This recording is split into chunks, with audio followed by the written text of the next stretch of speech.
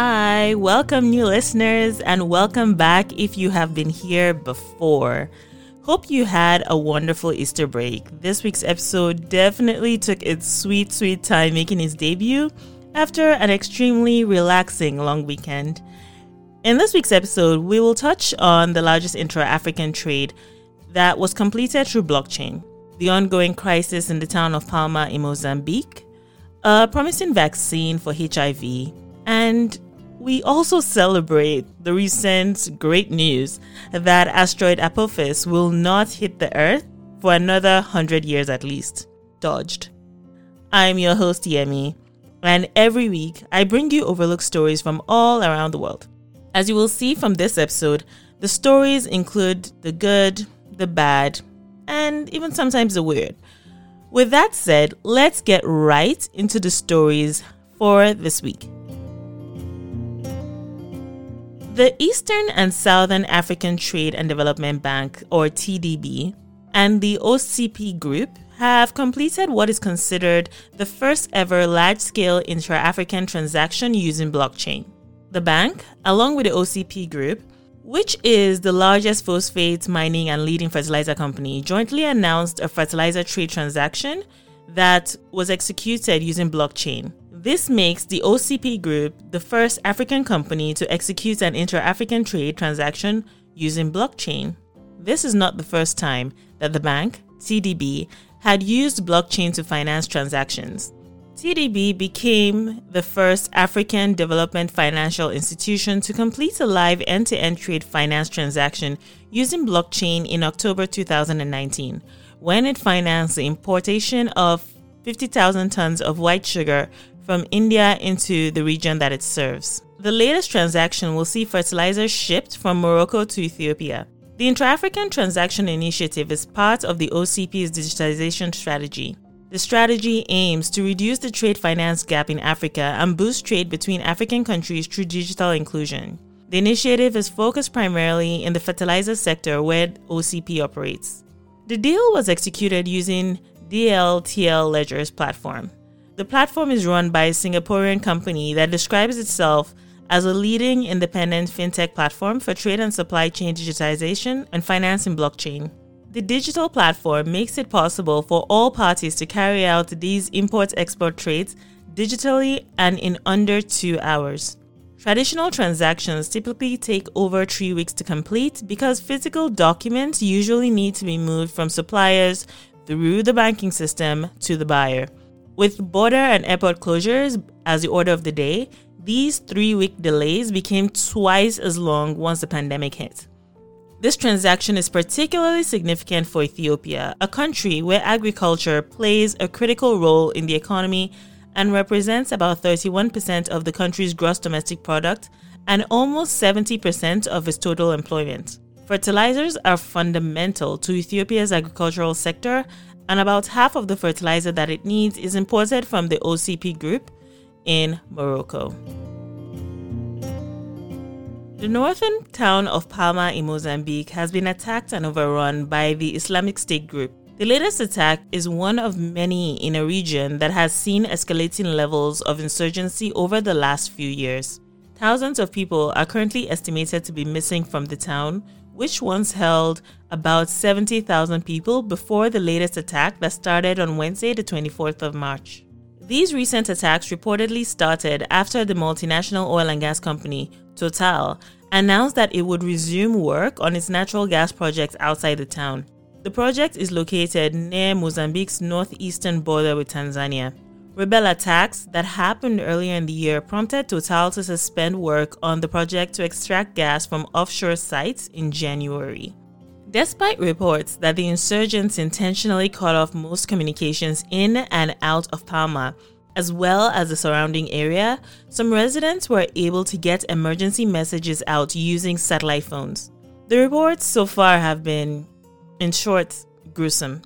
From stories about a woman who had to give birth on her own in a bush and cut off the umbilical cord using a nearby tree branch while on the run, to reports that people who were hiding in the bush were attacked by crocodiles. The stories I read were horrifying. So let your imagination fill in the blanks about the hard-to-describe atrocities that have happened so far, given that tens of thousands of people have been displaced. Like most stories on this podcast, where I touch on just enough to keep you informed, I encourage you to take a deeper look into the intricacies of what is going on. The province of Cabo Delgado, where Palma is located, has seen a rise in Islamist insurgency since 2017 that has now been linked to the Islamic State. The battle for Palma is similar to how rebels seized the port Mocimboa da Praia, which is 50 kilometers or 31 miles south of Palma in August. The rebels infiltrated men into the town to live among residents and then launched a three-pronged attack. Intense fighting continued for more than a week until the rebels eventually controlled the town center and then the town's port. The town is still held by the rebels till today. With respect to Total's project, the recent violence has called the fate of the entire project, which is one of the African continent's biggest private investments, into question. Total paid nearly $4 billion for 26.5% stake in the project in 2019. It had planned to start gas shipments in 2024, but the deteriorating security situation has made this goal seem more and more unlikely. Total has now pulled its remaining workforce from the site near Palma and is providing refuge and food to about 10,000 people in its Mozambique LNG site. The company has also reportedly arranged for flights and a ferry to evacuate people from the site and is able to transport more than 1,000 people per day, mainly by sea. The battle for Palma is expected to drastically worsen the humanitarian crisis in Mozambique's northern Cabo Delgado province. The insurgents began as a few bands of disaffected and unemployed young Muslim men, but have since become more and more coordinated. Though they are known locally as Al-Shabaab, they have no known affiliation with Somalia's jihadist rebels of the same name.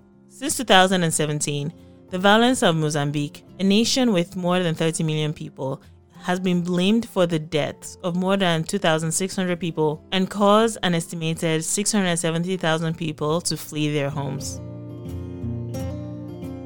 When you hear the word baguette, what comes to mind? Do you think of the elongated French bread? It's rather iconic, isn't it? Well, the French think so too. So much so that France has submitted its bread as its candidate for UNESCO's Intangible Cultural Heritage status. France's Ministry of Culture said in a statement that it had chosen the baguette over the zinc roofs of Paris and the Beau d'Arbois, a wine festival in the Jura region, to protect the traditional savoir-faire behind the ubiquitous French product. According to the ministry, the number of independent bakeries has fallen significantly. In 1970, there were 55,000 independent bakeries across the country, but there are only 35,000 today. This has often been to the benefit of industrially produced baguette. The baguette, an emblem of French cultural heritage, is a long loaf made from only 4 ingredients: flour, water, salt, yeast, or sourdough. While the ingredients are simple, its manufacture requires special know-how and skill, which involves solid training and extensive experience. Each baker, by playing with the terroir, the dosage, the kneading, the pointing, the fermentation time, shaping, and baking, will obtain a unique baguette. There are as many different baguettes as there are bakers. When it is made according to the rules, it must have a crispy crust and a soft honeycombed crumb. The origin of the world-famous long loaf dates back to the 17th century, but its use became more widespread during the 20th century. Nowadays, it is estimated that about 320 baguettes are eaten every second in France, amounting to an annual consumption of about 10 billion, according to the data site called PlanetScope. The National Confederation of French Bakers and Patisseries welcomed the announcement with a sense of pride that after 4 years of work, their submission was chosen. They also hope that the announcement will encourage young people to choose the profession of a baker. UNESCO's decision on the application will not be released until the year 2022. Amazing news! A landmark HIV vaccine has passed phase 1 of human trials, and the results have shown that it was successful in 97% of the participants. HIV, or the human immunodeficiency virus, affects more than 38 million people globally. It also is one of the most difficult viruses to target with a vaccine, in large part because of its unusually fast mutation rates, which allows it to constantly evolve and evade the immune system. The news about the efficacy of this new vaccine was reported in IAVI and the Scripps Research. According to the organizations, the vaccine successfully stimulated the production of the rare immune cells needed to generate antibodies against the fast mutating HIV virus. This positive response happened in 97% of the participants in the study who received the vaccine. The tremendous achievement from the study sets the stage for additional clinical trials that will seek to refine and extend the approach. The long-term goal is to create a safe and effective HIV vaccine with the possibility of using the same approach to make new and better vaccines beyond HIV. As a next step, the collaborators are partnering with the biotechnology company Moderna to develop and test the mRNA-based vaccine that harnesses the same approach to produce the same beneficial immune cells. According to the team, using mRNA technology could significantly accelerate the pace of HIV vaccine development as it did with the vaccines for COVID-19. Researchers also believe that the approach could be applied to vaccines for other challenging pathogens such as influenza, dengue, Zika, hepatitis C viruses, and malaria. Dr. William Schiff, a professor and immunologist at Scripps Research and the executive director of the vaccine design at IAVI's Neutralizing Antibody Center, whose laboratory developed the vaccine, presented the results at the International AIDS Society HIV Research for Prevention virtual conference that was held on February 3rd. In another piece of great news, the Earth has been declared safe from the asteroid called Apophis for another 100 years. The asteroid, called 99942 Apophis, is a near-Earth asteroid that was discovered in the year 2004. It had been identified as one of the most hazardous asteroids that could impact the Earth. But you will be happy to know that the new results from a radar observation campaign, combined with precise orbit analysis, have helped astronomers to conclude that Apophis will not hit the Earth in 2068 as they had previously feared. The asteroid is estimated to be about 1,100 feet across and was named after the Egyptian god of destruction. Scientists at NASA were recently able to make even more precise estimates when the asteroid flew by the Earth in March. It allowed them to confidently rule out any impact risk until long after 2068.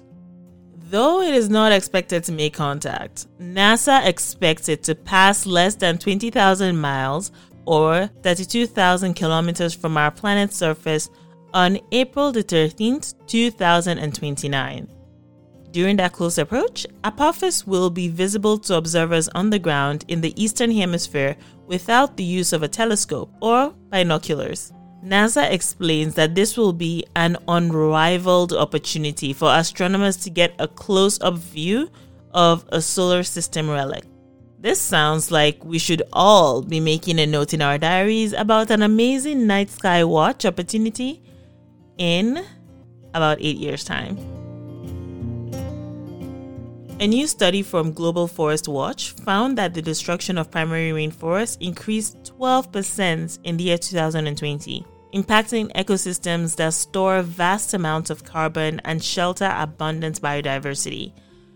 Primary forests are forests of native tree species, where there are no clear visible indications of human activities and the ecological process has not been significantly disturbed.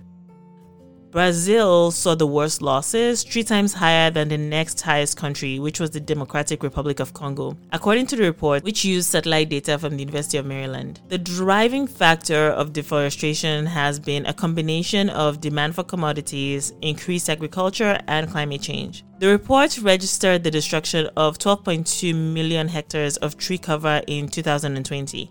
Of that, 4.2 million hectares, an area the size of the Netherlands, occurred within humid tropical primary forests, which are especially important for carbon storage and biodiversity.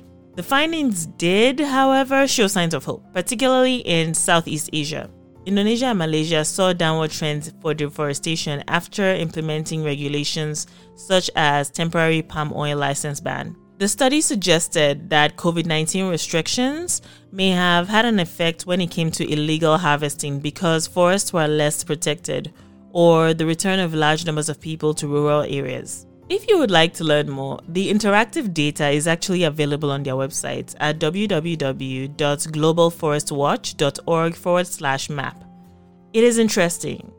You can filter the data by how the forest has changed, how much tree cover has been lost, by how the land is being used, for example, logging or mining, the climate of the region, the biodiversity of the area. You can also filter by country and even zoom into specific areas. It is very informative, especially if you're into data visualization like I am. Finally, to end our week, LinkedIn, the world's largest professional network, has announced that it will add stay-at-home mom and other caretaker titles to its website selection. Any parent that has taken time away from work to care for children or for family members can empathize with the difficulty of having to explain the gap in work history. Until now, there has been no way to easily include an explanation. According to Fortune, LinkedIn was encouraged to make these changes after an article by Heather Boland went viral last month. In her article, Boland explained how a simple fix by LinkedIn could help millions of women trying to re-enter the workforce. In the article, Boland describes her own experience trying to reboot her career, which had been in corporate at Starbucks, after staying home to raise her children for a period of time. LinkedIn and professional websites like it have a tendency to favor descriptions for paid work rather than unpaid work. There aren't any pre-populated options for unpaid events on LinkedIn to identify maternity leave, paternity leave, adoption leave, sick leave, bereavement leave, elderly care leave, for long-term injury or illness, education, retraining, volunteering, long-term travel, a sabbatical, or even to stay at home to teach kids who are homeschooling as a result of the pandemic. In response to the criticism about a lack of flexibility on its platform, LinkedIn is adding the job titles like stay-at-home mom and caregiver to its list of possible options. The site is also removing the requirements that resume entries must be linked to a specific employer. As part of the review, LinkedIn has also developed a dedicated field for users to include gender pronouns in their profiles. This modification has been requested a lot by LinkedIn users who had worked around the gender pronoun feature by placing their pronouns after their names. Another change is the addition of a separate resume section for employment gaps that are plainly separated from the rest of the resume, and the choice to select 10 various kinds of breaks like family leave or hospital leave. LinkedIn is also not requiring that any resume entries such as homemaker be linked to. So that's good news. Have you faced challenges re-entering the workforce after taking some time away? How are you able to navigate updating your resume and LinkedIn profile if you have one? Let me know in the comment section of the blog or on our Tunuka Media Instagram page. With that, that's all for this episode. To end this episode, here is a gentle reminder that you are awesome and you matter. Have a great week.